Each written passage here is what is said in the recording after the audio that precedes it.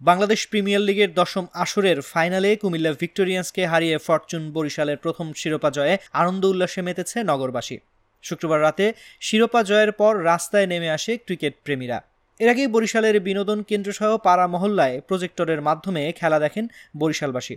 বিজয়ের ফলাফল ঘোষণার পরই নগরবাসী ভুবু জেলাসহ বিভিন্ন বাদ্যযন্ত্র নিয়ে নগরীর বিভিন্ন সড়কে মিছিল নিয়ে উল্লাসে মেতে ওঠেন। নগরী ঘুরে দেখা যায় বিবির পুকুর পাড়, বঙ্গবন্ধু উদ্যান, নতুন বাজার টেম্পু স্ট্যান্ড, জিলা স্কুল মোড়, আমানতগঞ্জ, কাউনিয়া, আলেকান্দা, বরিশাল বিশ্ববিদ্যালয়, ব্রজমোহন কলেজ ও বরিশাল শেরেবাংলা মেডিকেল কলেজ সহ পাড়া মহল্লায় উৎসবে মেতে ওঠে মানুষ। নগরীর কাউনিয়া ব্রাঞ্চ রোডের সৈয়দ সজিবুল ইসলাম বলেন, ফরচুন বরিশালের প্রথম বিজয় এ অঞ্চলকে নতুনভাবে পরিচয় করিয়ে দিল। ঐতিহ্যের এই নগরী ক্রীড়াঙ্গনে উজ্জ্বল দৃষ্টান্ত স্থাপনের এই ধারাবাহিকতা বজায় থাকুক। নগরীর রূপাতলীর বাসিন্দা সৈয়দ রুবেল বলেন, প্রতিযোগিতামূলক চমৎকার এ খেলায় বরিশালের বিজয়ে আমরা আনন্দিত। খেলা উপলক্ষে পিকনিক আলোকসজ্জা করে দিনটি আনন্দে পার করেছি। শেষ সময়ে ফরচুন বরিশালের বিজয়ে সেই আনন্দ বহুগুণ বেড়ে গেছে।